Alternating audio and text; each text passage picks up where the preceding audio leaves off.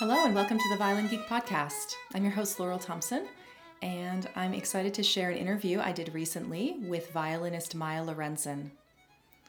Maya has recently released a new album called Bach to Bach, in which she features one of the Bach partitas along with two more modern works which were inspired by Bach, and we'll look forward to hearing a few clips from that album. Maya also gave us some great insight into how she approaches a new work and balances the needs of works from different musical eras with perhaps different moods and different emotions.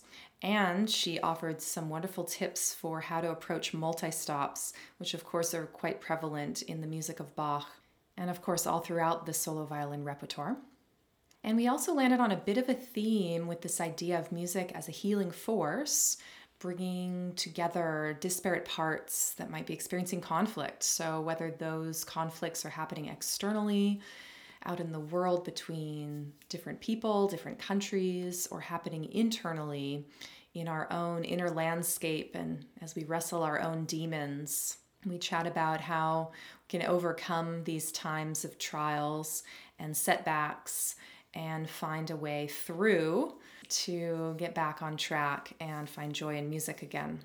And before we launch into the interview, I just wanted to read a little bit from Maya's biography. Israeli-German violinist Maya Lorenzen has performed around the world as a soloist and ensemble player.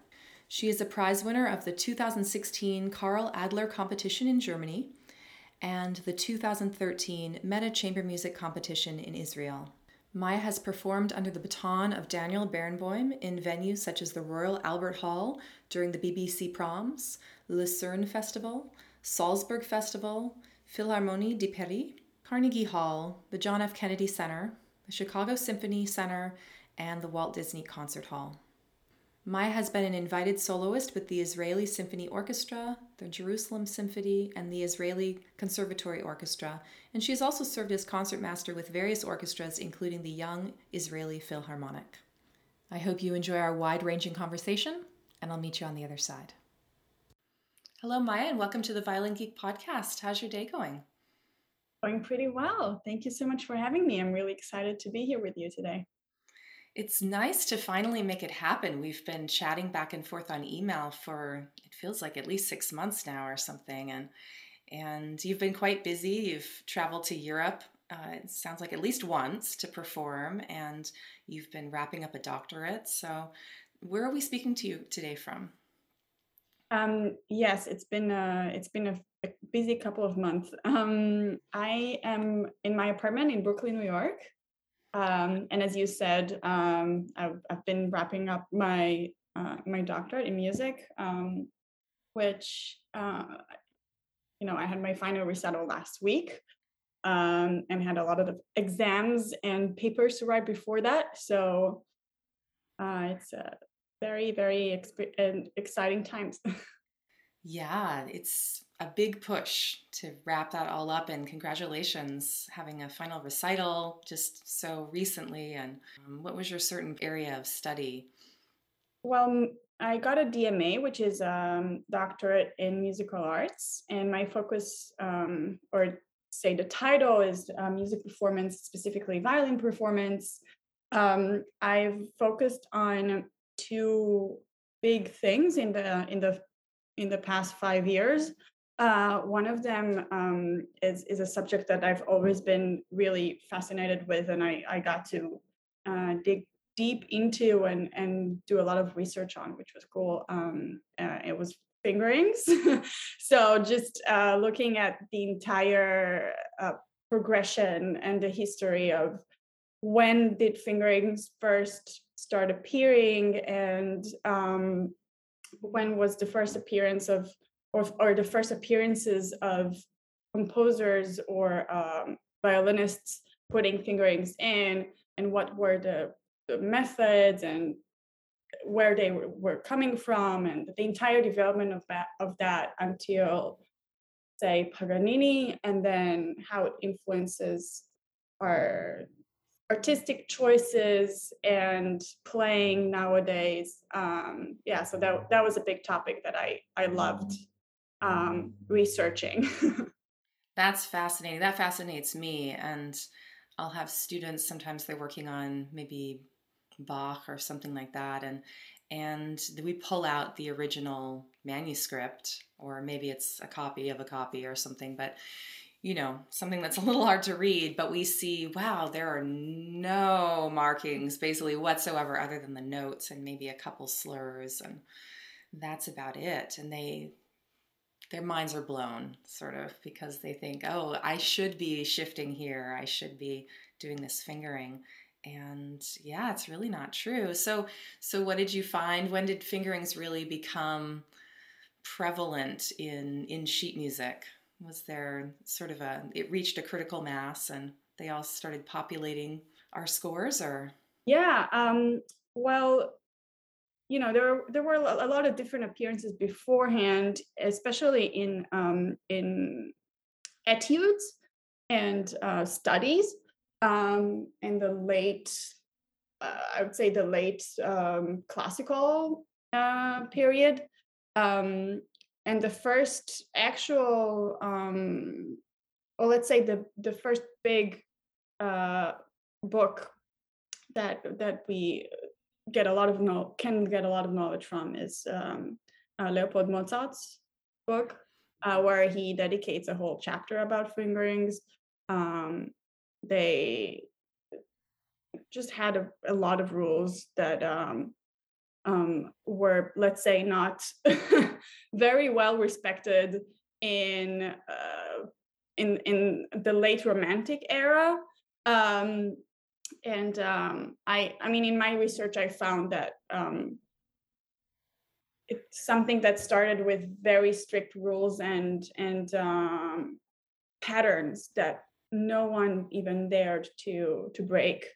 Got stretched and stretched and stretched over centuries, decades and centuries, until it reached, um, yeah, almost an explosion with the breadth um, of possibilities that violinists got to with. There's no better example, Paganini Caprices, and his abilities as a violinist as well, thanks to a lot of practices that we have today, and to discovering all those books in the literature. We are able to make better decisions and um, I mean, see all the angles of each challenge, but also make a decision that's based off of knowledge and the history. Well, in different body types, right? Paganini had large hands, so of course he could do things that maybe people coming before him couldn't do. Or, I think about women versus men, and what our hand shapes are like, and how long our fingers are, but also maybe how wide our knuckles are, and all of these things play a role. And I remember growing up, and there were some editions of pieces that I was working on where I just felt like I couldn't make that fingering happen musically, right? Like I could pull it off, but it just wasn't going to be that beautiful high note with vibrato at the top. It was just going to be like this painful stretch or something, right? And so trying to figure out different ways to adjust the hand is one Yeah, thing, but then yeah, it was kind of a revelation to me to then get some other editions edited by other people of some of those same pieces and see, oh, they're completely doing something different. And just feeling like it's okay to be me, right? And so it sounds like through this sort of classical into the romantic yeah. era, there's probably a lot of people that are experiencing that, right? And then now we get all the benefit of having this Mhm. knowledge. And sure, I mean, Leopold Mozart, I mean, he was writing some of the early information about how to play violin and stuff, right? But it's nice to take that all and sort of simmer it down. And it sounds like that's what you've been studying. Yeah, yeah. I mean, it's a huge subject, and I could go. We could do a whole episode on that. Yes, yes. but but I also really love what you said about finding ways that work for you and are comfortable for you, and ways that help you express. yourself, and not um, yeah, not just in a way that makes everyone else happy, but Yeah. Well, sometimes, and now that there's YouTube, I'm almost happy that I didn't have YouTube when I was really young. It didn't exist yet because I think it just would have overwhelmed me. And in some ways, it's great. And I'm happy that my students get that to go and watch 10 different artists play the same piece they're trying to play, right? But then you see, wow, they're making it to the top with that fingering. I should be able to do that, or I'm just not good enough, or something, right? So yeah, just to recognize that there are just so many different ways to do the same thing, and to express yourself, right? yes, Yeah. absolutely. And speaking of expression, you are expressing yourself on your new album. And I Mhm. just thought it was wonderful that it's all solo violin. How often do we get to have a solo violin album? And yeah, just nice to explore that sound and all the different ways that it can express. So this is it's called Back to Bach, and you have three pieces on there, starting with the Partita number 2 from Bach. So tell us a Mhm. little bit about what drew you to these particular pieces and putting this together. Yes. So my album is out. It's my first solo album, which is extremely exciting, but also very almost nerve wracking. Sure. It was a very challenging experience, but it was the most teaching experience I've had in the past few years as a an artist first and foremost, and as a violinist, and as a human being also. So it's very, very dear to my heart. um, Yes, so there are 3 works there. The first one, as you mentioned, it's the second partita for violin solo by Bach, and also I also play Jesse Montgomery's First Rhapsody for solo violin on there, and Missy Mazzoli's Dissolve Oh My Heart. The album was created in the winter of 2021, which was pre-vaccinations, and very cold and very almost very dark kind of winter for, I believe, many people. We've been in this sort of unknown situation, dealing with a lot of difficult emotions for many, many months. At that point, almost a year, really.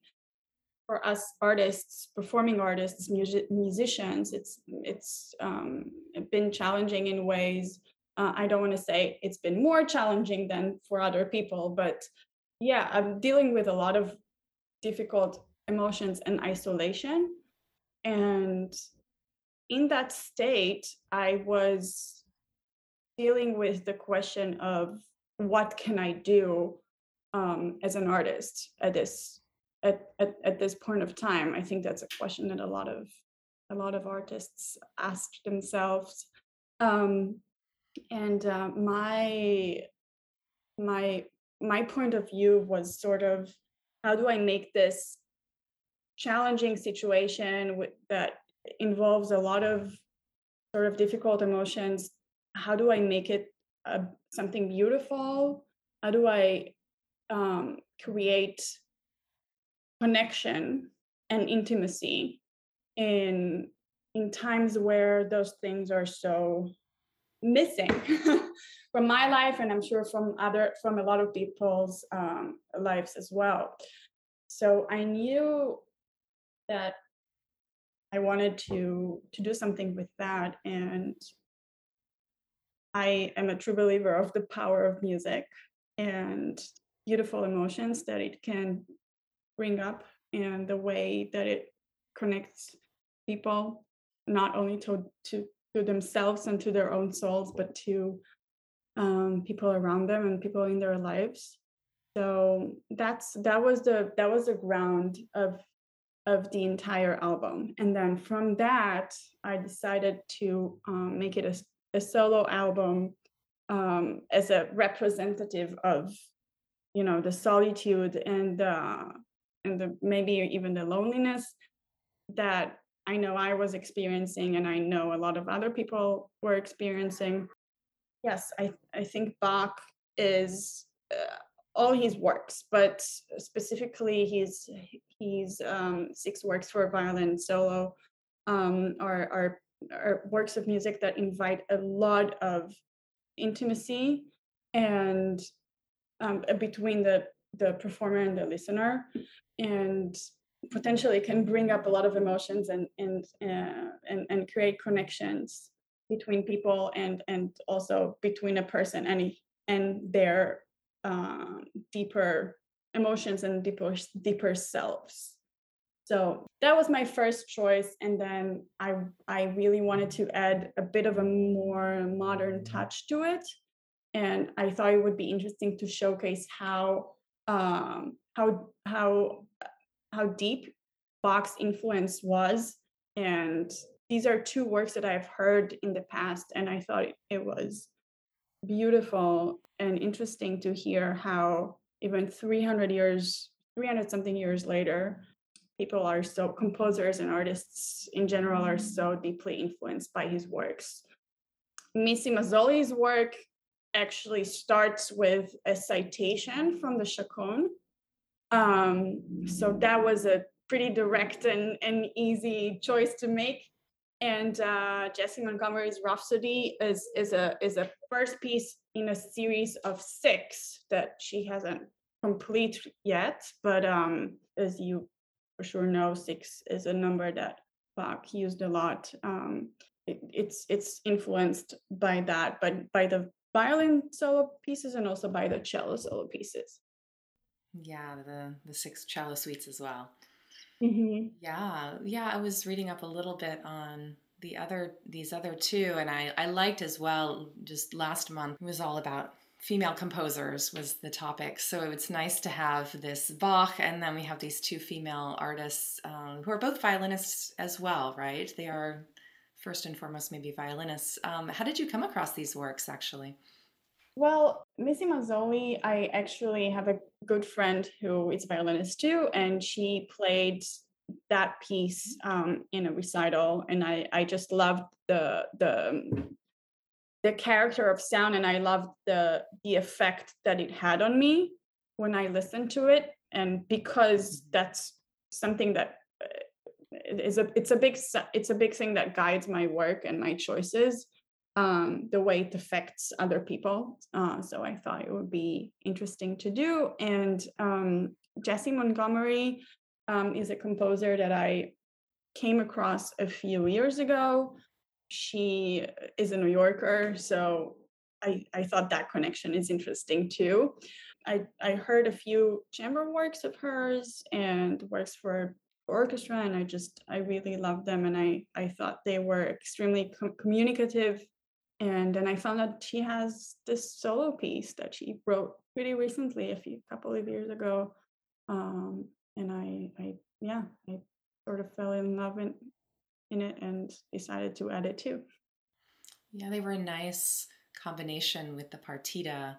Definitely a little bit more of a modern feel, but then you could definitely tell that they were drawing influence from Bach and other styles. To me, Dissolve My Heart almost had a little bit of like an Eastern European influence Mm, in there, perhaps at some point. At least for me, that's what it reminded me of a little interesting. bit, and sort of these dissonances and of course that opening chord from the chaconne, Mhm, kind of tying it all together. And then the Jessie Montgomery, the Rhapsody, a little bit of almost like Vaughan Williams, or just sort of that open spaciousness, right? And yeah, mhm, it was a really nice combination. I felt that those two really supported each other well, and then supporting the Bach. So yeah, maybe we can hear just a few clips of these, and we'll get people interested in checking out more.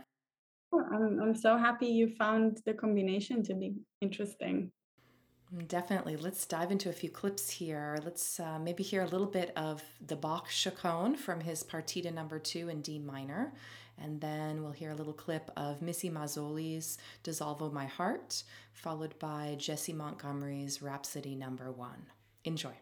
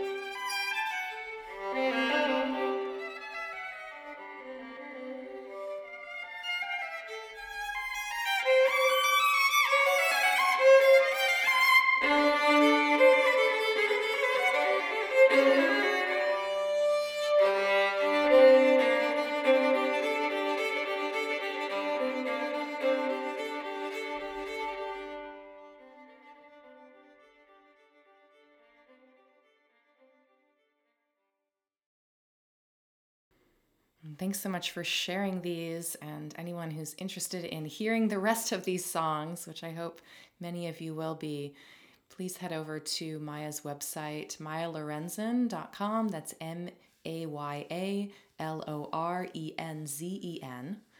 And you can also listen on Apple Music and Spotify. So you're talking about the different emotions and how pieces make you feel, and how you hope maybe your audience feels, your listeners feel. How do you sort of get yourself in the right mindset to prepare and perform a piece, any piece, but different pieces like this that are on your album, maybe starting with the Bach, where we have these different movements, the chaconne, which is obviously quite a range of emotions, and sort of like what you were saying before, that almost like digging deeper into ourselves, or that like spirituality or something is there, right? Versus something that's a little bit more playful, one of the other movements, the jig or something like that. Yeah, how do you sort of create that space for yourself and for your listener to get into that mood and to express that?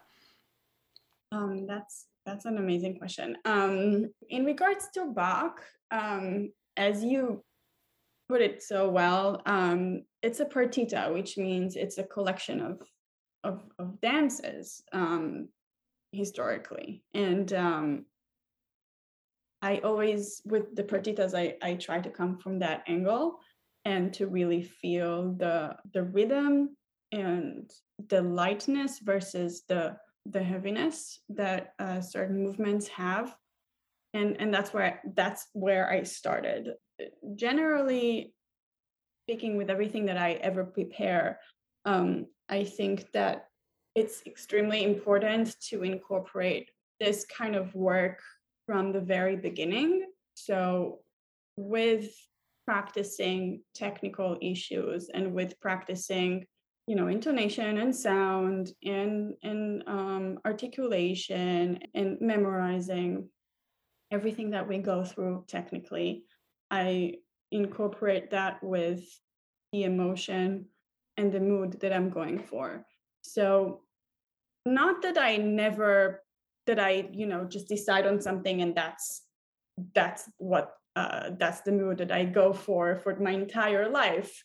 But I really am very conscious about deciding and giving sections, movements, phrases a name emotionally. So I would always have an emotion um, for the movement itself, and then I would choose or select certain sections where it might be different, or it might be more intense, or it might be opposite, and I would name that, and I would let that be my guide through the process of learning the piece. Different ears, different people are going to feel different things, and that's the beauty. That's the beauty of art.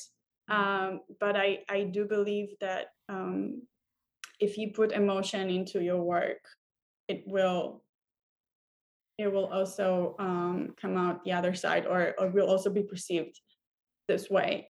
Well, yeah, coming up with sort of like an emotional map with different maybe adjectives, it sounds like, to Mhm. describe different sections, and really sort of it sounds like you go and you break down a piece into maybe, different phrases have a different feel, and sort of, so of course there's the technical phrasing and everything you have to do for the bowing and the shifting and the fingerings and all of that. But it sounds like kind of behind the scenes there, you have a map in some sense of where you want to go, and then that's of course is going to, I'm sure, inform what you do technically, right? Exactly.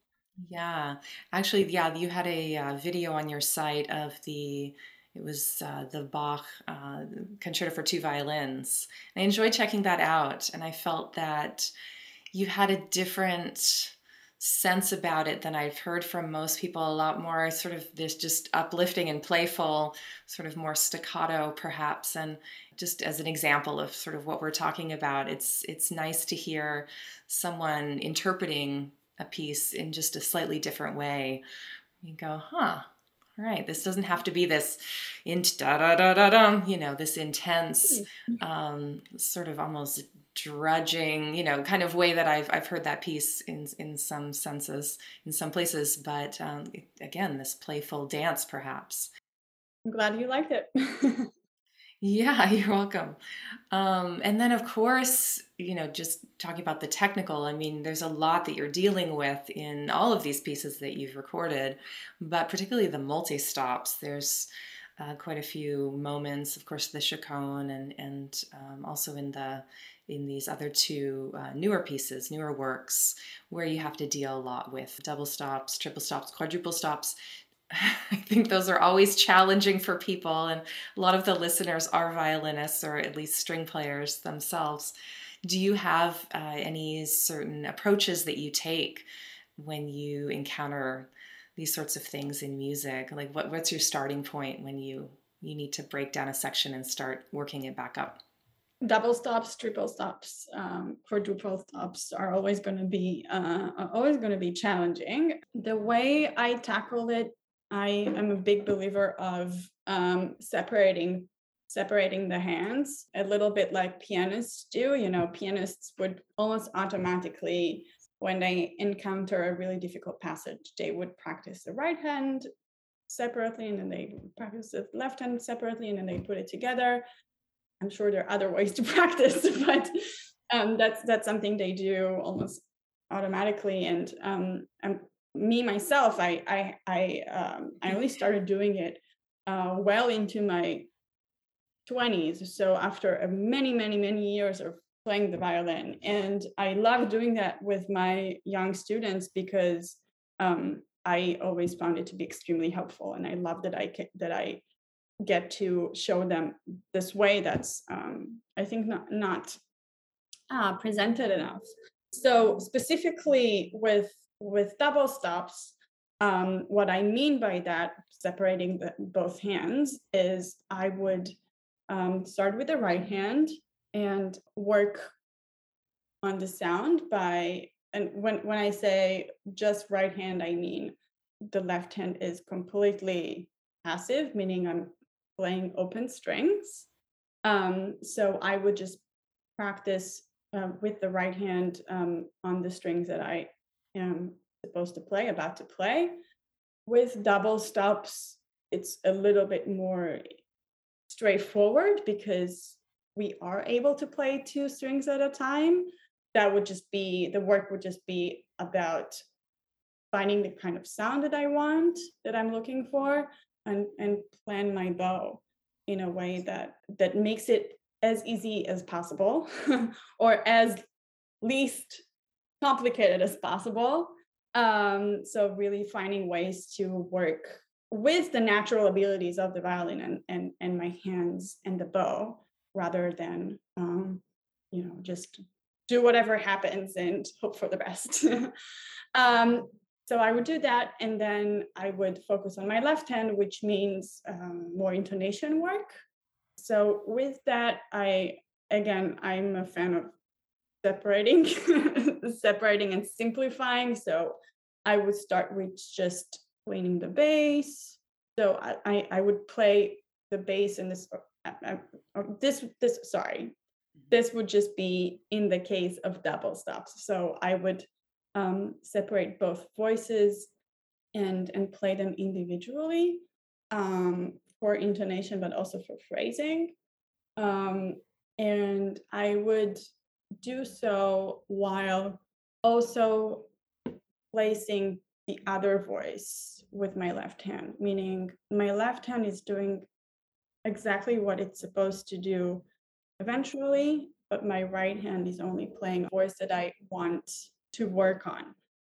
And then I decide on one voice that is my anchor. It's usually the lower voice, the bass, um, and I add the soprano, and I would take another step forward, and in regards of intonation, and look at the bigger picture. So in terms of harmony, what chord are we in? What key are we in? What are the functions of the different notes that I'm playing? And then work on intonation accordingly. So to clarify for people, like maybe talking about if it's the root note of the key you're in versus the leading tone versus the third, a lot of people might just assume that it's always just what it is, right? But of course, on violins, we can micro adjust there a little bit. So sometimes, yeah, we want to be maybe dead on, it sounds like. Other times you might just decide to fudge something a little bit to bring something, maybe a closer half step or something. Is that what you're saying? Yes, exactly. Thank you for clarifying. Yeah, I mean, we're lucky that on the violin, as you said so nicely, we could fudge some things around, and not, I mean, intonation is not something that is always the same. We do have the ability to adjust according to the situation.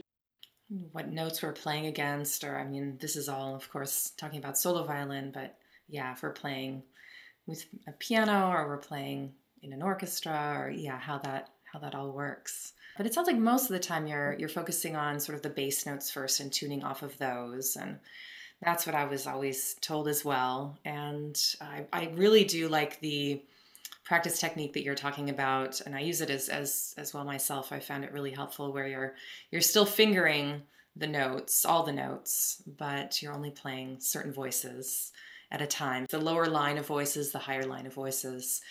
So I second that. I think that's a really good practice technique. Hey. Yeah, yeah. And then of course with triple stops and multi stops, there's a little bit more complication with how are we going to break these chords. I suppose a lot of that is the timing of the passage, how long you have to sort of fit it in there. But how do you go about that? Mhm. Maybe with Baroque music, contrasting with maybe other eras of music as well. Is there a different thought process you go through to figure out how to approach these chords? I've heard some players really sort of roll into some of the chords and almost do separate voices of each note. And then, of course, with more modern works and romantic era works and stuff, it's always the 2 and 2, or for a quadruple stop, it seems like. So yeah, how do you go about that? Yes, that's also a really interesting question. So I typically try to go to for a very full, warm sound in my playing as a bass. So when I have quadruple stops, I actually play 2 plus 2 plus 2. So G and the D string together, then the Hmm. D and the A, and then the A and the E, rather than just go G and D together and then A and E. Because I find that it just creates a fuller, just a fuller, more warm sound, and the chord is rounder by doing that. Of course, I don't break it in a way that I pause on those pairs. So I would practice 2 plus 2 plus 2, and then smoothen out those transitions to create that kind of roundness in the sound. But when looking at different times, like the three works that I focused on are from such different times, and chords should be played, or at least should be approached differently. Well, in regards to Baroque, with the Baroque bow and the Baroque violin, it was very difficult to play even double stops, but chords were pretty impossible to play. And typically, players would roll anything that was above two notes together, so triple stops and quadruple stops for sure. And so I love when people do that, and I think it sounds really beautiful on Baroque instruments. But I find personally that on modern instruments, the sound doesn't carry through so much as it would on a Baroque instrument. So it's really difficult to do it in a way where you really get that chord sound. So I still take the approach of finding roundness in chords, and I stick to my 2 plus 2 plus 2. But I also always think about the voice leading, meaning Hmm. where the melody is located versus where the accompaniment or the harmony or the chord is. And so sometimes, typically the melody is on the top, is in the top voice or on the top string, and the harmony is on the lower strings. But sometimes Bach likes to switch it around, and sometimes it would be on the D string, or on the A string, or on the G string, and a lot like we have on a lot of fugues. So I do try to be very mindful of that in regards to what note I would stay more or what note I would stay on. I think that's really important to consider, and especially if it's maybe a chord that's interspersed with single notes that are walking down from somewhere. Like there has to be that melody flow through the whole passage, right?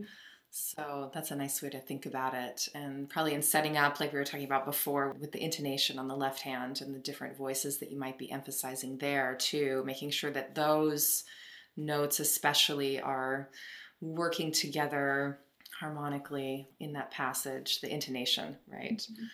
Well, anything else you want to mention about this album and tell us where you can go and listen to it or download it?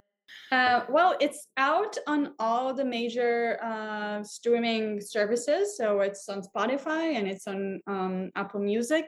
You can also find me on YouTube where it's going to be uploaded soon. You can also go to my profile on Bandcamp and purchase the album. Bandcamp is awesome. Um, yeah. Yeah. All right, we'll Yeah. have those links in the show notes. And Yes, absolutely. yeah, definitely encourage people to go check them out. And I was happy to see on, I'll add their links too, but on the websites of these two ladies who have composed these two pieces that you've included, you can buy sheet music from their websites. So if people want to play them, they can go Yes. download them and play them. Absolutely. Go support those artists. They are amazing composers and yeah, writing beautiful music. We've been talking a lot about some technique and training, and I'm just wondering, so you have a multicultural background. It sounds like you've lived in quite a few different places in your life, and how has that informed your violin playing? Have you found some real differences in sort of the training and the approaches in these different places? Let's talk a little bit about just your background and where you came from. Yes, absolutely. So I was born and raised in Israel, in Tel Aviv specifically, and that's where I got my first musical education and my first violin lessons and so on.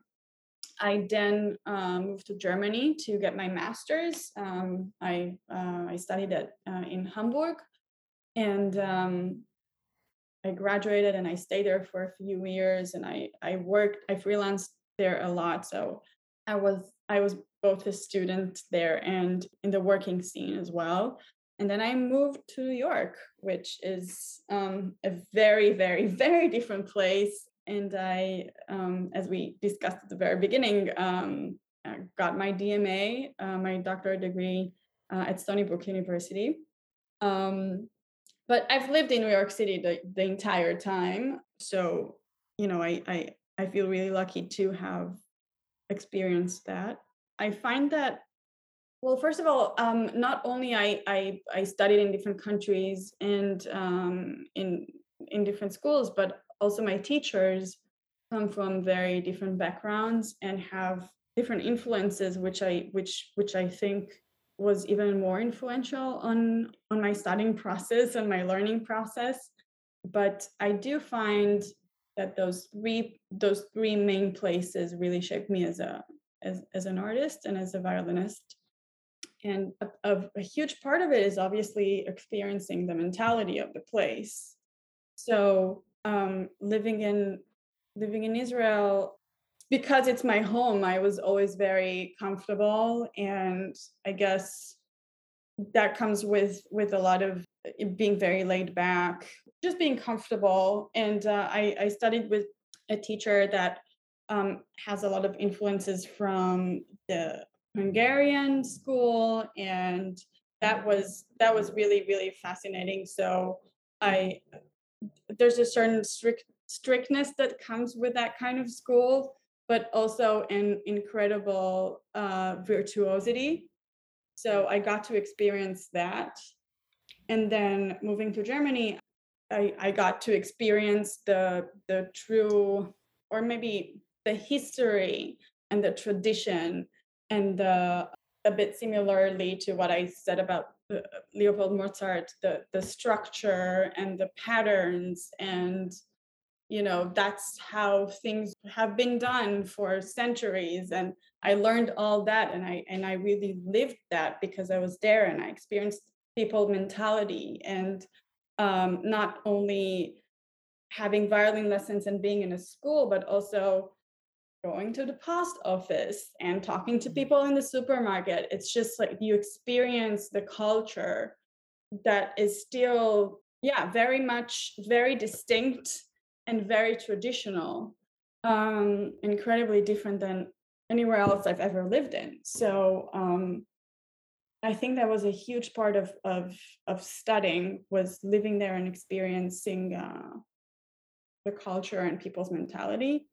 And then moving to the States, it's the new world and the openness and the spirit of experiment and open-mindedness and multicultural environment and being very modern, very edgy. So, of course, I studied with. I had the incredible luck to study with incredible violinists and incredible musicians. But I think a huge part of it is also just living and experiencing culture in different places in the world. It's a nice journey you've been on. I just kind of have this image of, the young you who's in Israel studying with a teacher who has a background in Hungarian, kind of the Hungarian school, and sort of that passion and, like you said, the virtuosity of that. And then it's like you take this journey to Germany where there's this structure and this is how it's done. And I love my time in Germany when I've been there, but yeah, there's this certain feeling of like, of course, this is how you do it. Just little things like around, staying with someone in their home or something. Oh, that's an interesting towel warmer you have over there. Of course, don't you have those too? No, actually, we don't. Well, of course, you need that. Just little things like that just really struck me. And then you're able to kind of grow into your playing, I'm sure, with your masters there, and that technique I'm sure that you're given there. And then yeah, coming to, like you said, the new world, and Mhm. it's like anything's possible, right? There's that openness. So it's a nice journey, and can see how all of that is supportive, and maybe at different times. Yeah. And you're taking part in an orchestra. It sounds like it's based in Israel. Is that right? The Or yeah, the West Eastern Divan Orchestra. Am I yeah. pronouncing that correctly? Yeah, that sounds really interesting. And just how they're trying to sort of draw. There's been such conflict in that part of the world, but to Mhm. to draw people together through music. Yeah, so it's an orchestra, was born with the mission of bringing musicians in the Middle East together and creating something that sort of shows the world like it's possible to work together and it's possible to be friends, and we're all human beings, and we can also not only we can get along, but we can create something really beautiful together if we come together and overcome, all put our conflicts aside. um, and Yeah. indeed, the orchestra members are all from the Middle East. So Israelis like me, people from Lebanon, Syria, Egypt, Palestine, Iran, Iraq, all corners of the world. Many of them don't live in the country they were born in. A lot of them live in different countries in Europe or in the States, but we are all, of that background and very connected to our backgrounds. And we meet up once or twice a year to rehearse and play a lot of concerts together in amazing halls with Daniel Barenboim, who is one of the greatest musicians that ever lived. Um, and it's been an amazing experience. And it's nice, it sounds like, being part of a touring orchestra, because you get to experience, not only are all of these Middle Eastern cultures and countries coming together, but then you're going and you're sharing that music through all of these different countries, it sounds like, right? And do you have any favorite memories of touring with the orchestra or being in different places that just sort of stick with you? Um, well, it might be a little bit cliche to say, but I really love every moment of it. And for me, it's more about the general state of mind that we're all in when we're touring together, and also when we go to our separate ways. That notion of it's possible, and we're such good friends. They say the best way to love your what is it? Love your enemy or love your neighbor is to know your neighbor. Um, I'm not sure that was correct, but Yeah, yeah, I think too. Yeah.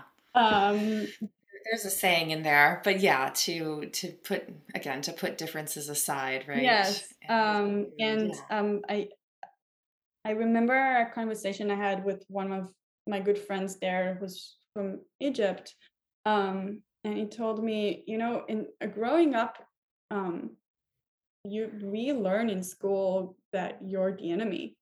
We learn in school that Israelis are this satanic character that's trying to hurt us and hurt a lot of other people, and you're the enemy, and we learn to hate you.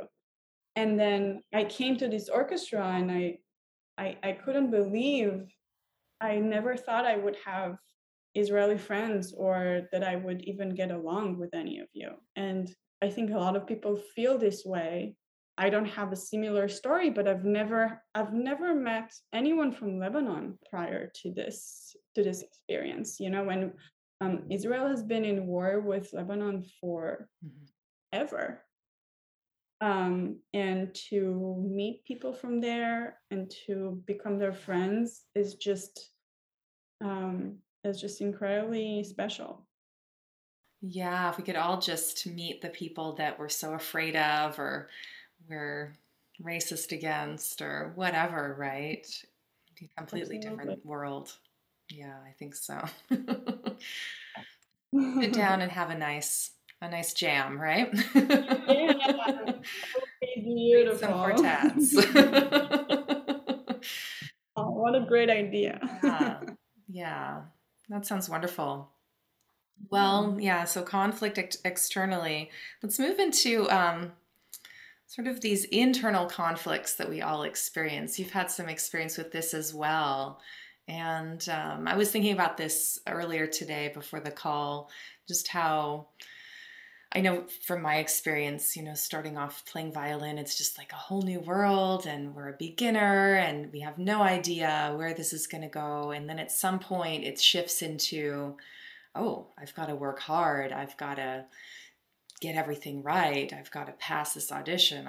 All of these other things start to come in and can sometimes color just that initial spark of just exploration and joy that we feel for music, right? So, how Mhm. have you been able to keep that or come back to that in your life? Yes. Well, I think that should be the core of every day, and the core of our work, um, all the time, because that's why that's the reason we play music, and that's the reason we started that journey to begin with. So I do a very regular sort of mental work with myself, and I am someone that's very dedicated to maintaining my mental health, but also making progress, or get better with my routines, and get better with the ways that I find.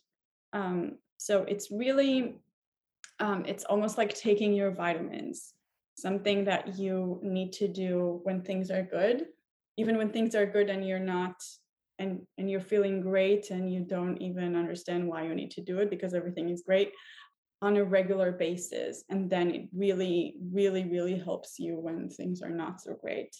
Um, so I find that that's the most effective way for me, is to just regularly work on my mental well-being outside of playing music, but also in regards to um, to being a violinist. I've had a lot of ups and downs in my life and in my career, and starting with the school that I wanted to go to, and then things that happened during school, auditions, and then transitioning into professional life. So yeah, I've had to handle a lot of downs, and I've done it in different ways. And one way that might be a little bit controversial, but I think is very helpful is to take a break. and I'm not and I'm not necessarily talking about, you know, quitting violin and or putting it down for a year or a month even, but just, you know, um, my father always says, if you get frustrated in the practice room, put the violin down and go for a walk. And I think that's the mini version of when you're feeling very frustrated about things that happen in your career, or if things don't go your way, or rejection, or yeah, it could be deep frustration, or just being very disappointed. Um, put your violin down and just give yourself the time and the mental space and um and the permission almost to just be, and go back to feeling well in your body and in your personality. I think that's really, really important. So that's one thing. And then I found in the last few years, and this is by no means, a perfect method or a perfect approach, but as I said, I'm very committed to exploring and developing that side of my being. um, but I try to be uh, very focused on the impact that I have, and the commitment that I have to find my place in society where I can contribute most and be most of service. And I find that when I think about people around me and the impact that my work might have, is where I find the sense of mission again, that I started this journey with. So that's been guiding me a lot in the past few years. Having a sense of a mission. Yeah, I like that. Taking that step back, when you're feeling frustrated, like you're saying, again, like to me, it hopefully we don't go away and like we're still frustrated and we're still, but it's like it's that time that we're giving ourselves to kind of transform that feeling into something else, right?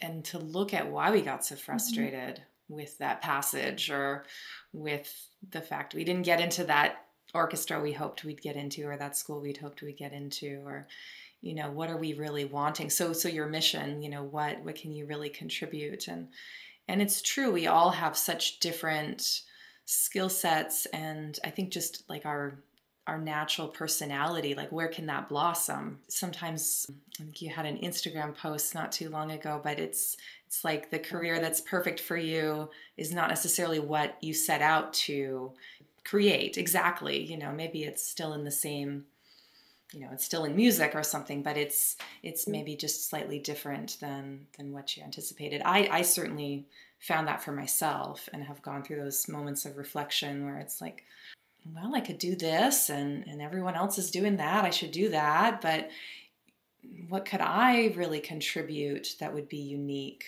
that would maybe help a certain set of people, that I can really make a difference for. So what's your current mission, or just describe that a little bit for us maybe. Yes. Yeah, I mean, you understood my point exactly. Thank you for thank you for clarifying.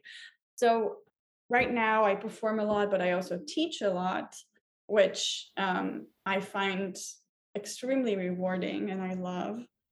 My big umbrella mission is to to help people connect to their inner selves and inner emotions through music.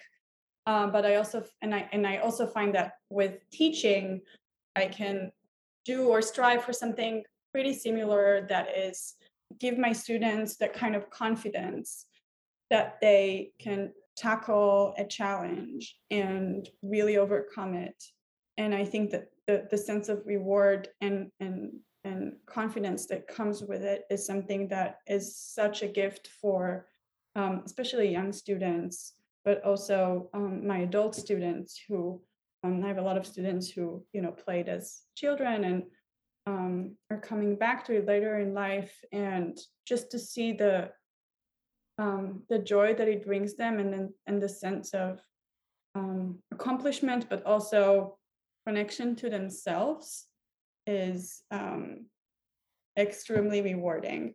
And that's something I focus a lot on, just creating that sort of um, ease and comfort and confident in solving problems with all the students I have, so that they can really play in a way that they feel they can express themselves, and kind of the opposite of struggling with the instrument, but really, really enjoying what they create. Empowering them Mhm. to feel like they can do what they need to do. They can get where they want to go. Yeah. Yeah, it's great that you're teaching both kids and adults. And it's interesting. I'm curious if you discovered this too, but with the kids, it's sort of like, they're expanding. They don't know who they are yet necessarily. Their personalities are forming, and kind of reining it in so that they know how to practice correctly and stuff like this. And then the adult students, it's almost kind of reawakening that childlike like joy and discovery again, right? Because sometimes they've gotten themselves into kind of Absolutely. a spiral of doubt or something like that. And I found as a teacher myself, yeah, it's nice just to explore those different types of students, because it all comes back to us, right? And how we can express ourselves more too, whether we're performing or teaching, or how can we be most effective. Do you have any tips for students who are kind of juggling these things and trying to sort of learn to manage their time well in the practice room, and maybe students who are considering this as a career, and maybe they are wondering how they're going to juggle juggle their lives in sort of an unconventional career? Mhm. Um, yes, well, I have a couple of tips. So, in regards to just managing your time and maybe being most productive you can, or maximizing on the how you use your time, I would always make sure I have a plan for everything. So I usually do a very goal oriented monthly plan. Then I would break it down to the smallest, most doable, most easy, most, chewable tasks, and sort of delegate them weekly. And that's something you obviously need to do after you realize, or after you determine how much time you have for practicing. Because as a student, you're going to have classes, and you're going to have times where you have to sit down and write papers or do your homework, or you have your commute, you have to work. Make yourself a very clear plan, and find those blocks of time where you can practice, and break down those goals to the smallest, most doable units. I find that's having a plan in general is key, but also being extremely clear with what you're trying to achieve. Also, if you don't follow the plan 100%, you have to be okay with it, because we're all human and life happens, and there's a certain capacity of information and energy that we have, and everyone is different. Um, so it's trial and error, but also be kind with yourself. I think that's very, very, very important. I spent way too many years of my life being very unkind to myself, and it hasn't been helpful. And I'm sure a lot of people feel this way. Um, and yes, in regards to juggling different things in your We'll look career, it up. I think that when you just start Mhm. out, I do believe that it's important to Yeah, say I think I've yes heard that to before, but as I many can't things as remember right now possible. either. Because when you're young and inexperienced, like often you don't really know what exactly it is that you want and what exactly is the direction that you want to go. Yeah, but also to get your name out there and to be successful and create connections, you do have to do as much as possible. And you never know what things are going to bring up. You never know where the next opportunity is going to come from. I've experienced getting amazing opportunities from the most unexpected situations. So when you're just starting out, I think it's really, really important to experience everything you can, um, to the point where it becomes too much, and maybe you're more clear about your goals and you can pan it out, sort of. But I think it is very important, and be extremely professional when you do those things, because again, it can be the most random thing in the world, and you don't think it's important, but maybe there's someone there that I'm not trying to sell some kind of a Cinderella story, but um it's just the practice of being professional is very important. It's the way you present yourself is very, very important, just because it shows respect. It makes other people around you love to work with you, and it makes the whole experience much better as well. So do it for other people, for people around you, but also do it for yourself, because it will make the whole thing way more enjoyable, and show that you respect yourself first and foremost. Yeah, it's so true. I mean, we've all probably heard stories of, the person who showed up at the coffee shop to perform in the corner, and then there happened to be some major person sitting there amongst the few people that actually showed up. And of course, you want to be someone who's professional playing in the corner, in that moment, versus someone who's kind of upset that, oh, why weren't more people here, or why am I not in Carnegie Hall right now instead, and one Mhm. of these things, right? Yeah, So you just never know, and absolutely. yeah, you use that word respect. It doesn't really matter. Again, like going back to you're trying to help people express themselves, whether that's your student or your audience member. You could just be playing for one person, and it makes their day. And I liked this idea of setting monthly goals and then breaking things down with, of course, the knowledge that some things aren't Definitely. going to go quite your way sometimes, or what I thought about with that was just how many times students set their goals, but they just don't really know what's going to go into that goal. They're not experienced enough yet. They think, oh, I'm going to blast through, this whole concerto in this month, and then next month I'll blast through another one, and they just don't have the experience yet of what it might take to work up something like that, for example, right? And then feel down about, I didn't do this, I'm not good enough. I have students who are like, do you think I'm where I should be? And it's like, well, are we getting better? Are we improving week to week, month to month? Yes, yes. Well, you're probably where you need to be then. And that's I like that. And as I'm assuming as months go by, you're able to sort of recalibrate a little bit better. We get better at setting those goals and knowing how we need to break things down and what kind of time we need to spend. And Yeah, I mean, I'm still learning, we're it's all still all learning, yeah.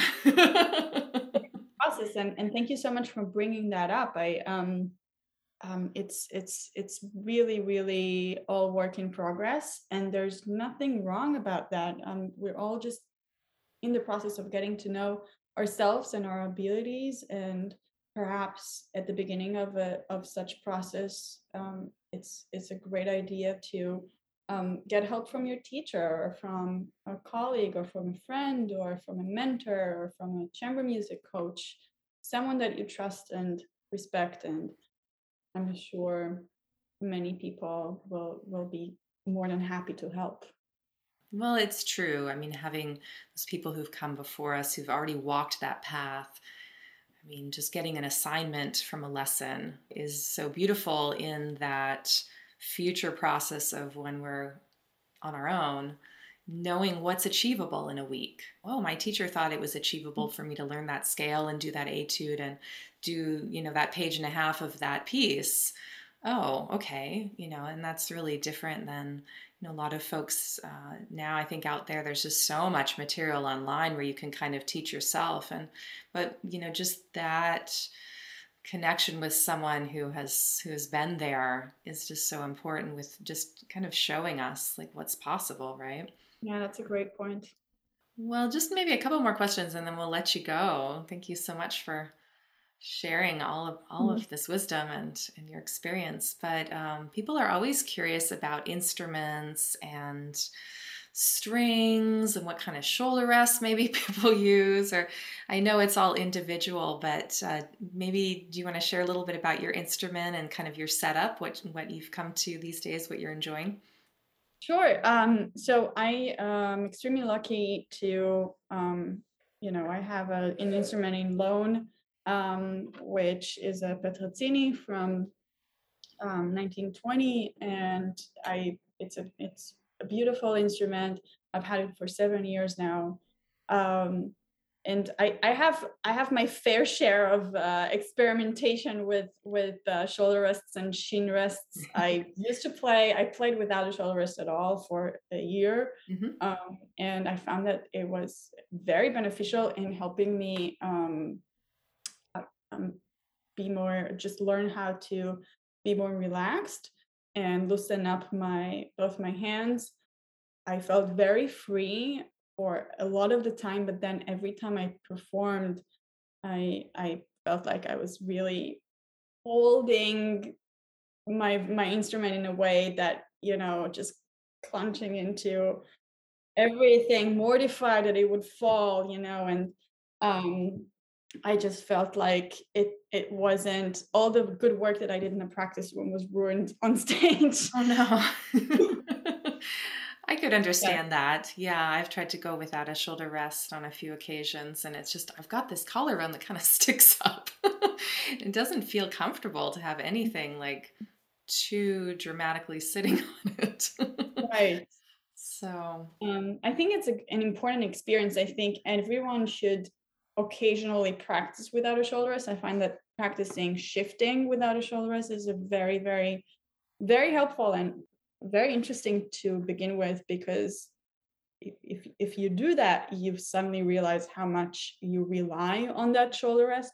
And once you take it off, you actually need to learn how to shift. So I find that extremely helpful if anyone is looking for new ways to work on shifting. Just try taking your shoulder rest off. Um, but right now, I do play with the shoulders. I play with a wolf, very simple, nothing fancy. I just bent it in a certain way that sits well on my shoulder. I like having one side of the violin sit on my collarbone, just because it's comfortable for me because of the shape of my bone. It's not, everyone is different, and I think needs to find a way that works for them, and also needs to explore and experience different setups before deciding.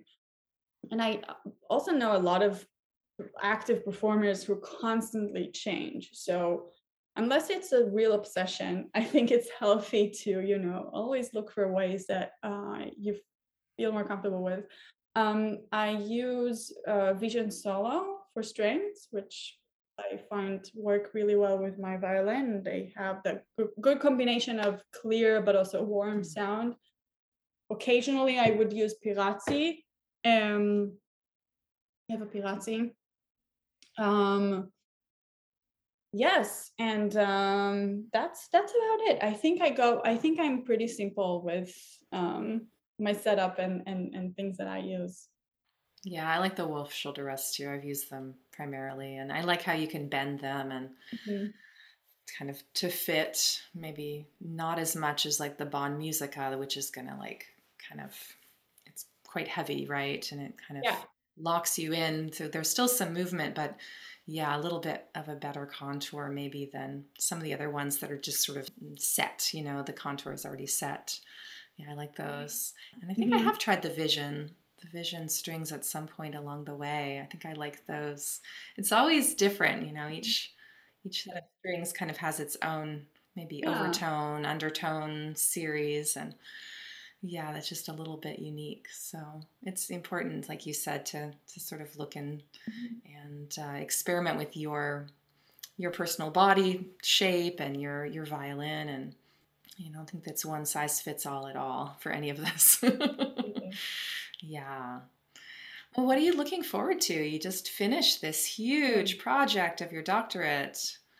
Are you just going to rest for a while, or you have some other plans coming up? Yeah, well, I'm actually going on tour with the Divan tomorrow. So Oh, I'm wow. looking forward to that. We're going to Paris and Milan and Brussels, and we're playing beautiful program, and I'm excited to see all my friends, and I haven't been able to play with them in the last 2 years because of travel restrictions. So I really can't wait to be reunited with my friends and play beautiful music with them. And then I really hope I get to rest a little bit. Hopefully, you know, uh, towards the end of the school year. So when I come back, I have some students recitals that I'm also very much looking forward to. It's always so amazing to get to take my students through that journey of preparing a concert and playing and everything that that brings. And then hopefully after that, I can take a few days off, dare I say a week, to Sure. refresh and, regain energy. And yeah. Well, thank you so much, Maya. It's been wonderful chatting with you. Well, thank you so much for having me. It's been such a pleasure. I've been a longtime fan, and I'm so glad that we got to chat today. Thank you so much. Thanks again to Maya Lorenzen for joining us today and sharing her new album, Back to Bach, which I hope you will check out. I will have some links in the show notes, and her wisdom and experience. It's great to hear about someone who is out there doing what they love to do and making it work. And Maya is definitely someone who is doing that. So please head to her website, mayalorenzen.com. That's MAYALORENZEN, mayalorenzen.com. And I will have that link as well as these other links in the show notes. One piece of our conversation that stuck with me was the simplicity, yet the importance of setting a monthly goal. And I think just so much of the time when we're practicing, it's just kind of one month rolls into the other, one year rolls into the other, and we forget to really take stock of where we're at and maybe just some of the little things that can get us to the next level. And this idea of setting a monthly goal and then breaking it down into chunks is so important. And it's something that I like to keep track of in a personal practice journal. And I've talked about that on the podcast in the past. But just having a log and years of logs going back and seeing what I've been working on and being able to, most of the time, just very simply write down what I practiced and a few key points, maybe how things were going, certain measures or sections I want to return to, maybe some exercises that I want to make sure that I'm keeping around for a little while to address a certain technical issue. But it's been very helpful. And I just think back to the times like when I was a child before I had this idea of keeping track of things. And thankfully, those were times when I had a teacher. So I suppose week to week there were goals, but it's been really nice for me to have that, to stay honest with myself now that I'm free reign.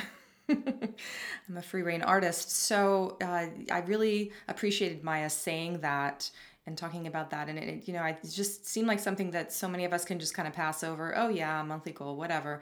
But I just wanted to say that was one particular thing that we did talk about that really did stick with me, and it was a good reminder for me. It was a good reminder, hopefully, for many of you out there to just really think about, in whether it's a month or it's a week or it's a year, like whatever that time frame is for you, but to think about what your goals are for your music, and then to be able to find a path there. Because I think when we do find these setback times, or these times when we might feel a little bit down about our music and about ourselves, it's when we really haven't had a good methodical path to where we want to get to. So of course, how are we going to get there? We have no map. So really, to create that map, that was a really nice takeaway. And so many other things. So we wish Maya all the best with all of her travels coming up here. Yeah, hopefully we'll hear from her again down the road. So again, I am Laurel Thompson, and my website is laurelthompson.com. That's LaurelThompson.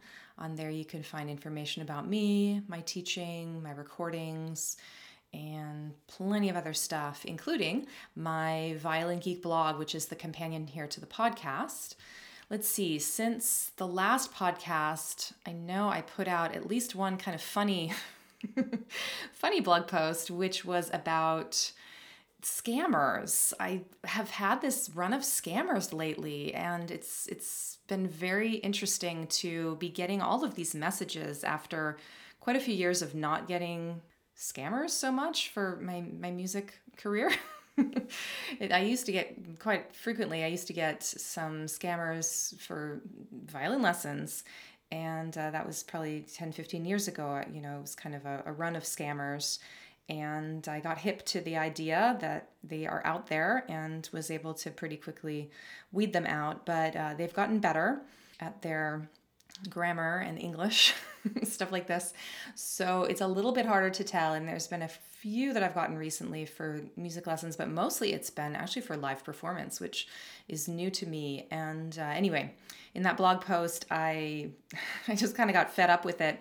And so about a month ago, I decided, let's just turn the tables on the scammer. And I didn't get a response, but I haven't gotten any more scammer emails or text messages since then. So maybe now they're on to other people. But anyway, I in that blog post, I wrote out what I had written to the scammer, and it's just meant to be kind of a humorous post, but you're welcome to use it and recycle it if you're having these problems too. It certainly worked. They did not respond, like I said, but that was one post that I did recently. I've been also writing a little bit for Strings Magazine recently. There is an article coming out later this year about music notation programs. And so I got quite busy in the last month reviewing 6 different notation programs. And that article, I'm not quite sure what the published date will be on it yet, but it's very interesting to fill up my computer hard drive with all of some of these new notation programs. I think, Finale and Sibelius are the kind of old standbys that a lot of us have used for many years, one or the other, depending on which camp we're in. But there are tons of other ones out there now, including ones where if you have an iPad, you can just, with an Apple Pencil, kind of scribble down, just as if you were writing manually on staff paper. And then the program will turn it into, hopefully very neat looking sheet music. So yeah, it's just incredible what's out there. And I definitely will mention that article when it is coming out and let you guys know. But if you're not a subscriber to Strings Magazine, it's a nice magazine to subscribe to. So you might just do that, and then you'll be sure to get that copy eventually when it does come out later this year. In any case, I hope you have a great start to your summer. And I will see you soon with more episodes. I have some different topics coming up that hopefully people will enjoy, including some sort of playing health issues, how to feel better in our bodies. So I'm looking forward to sharing that with you guys very soon. And until next time, happy practicing.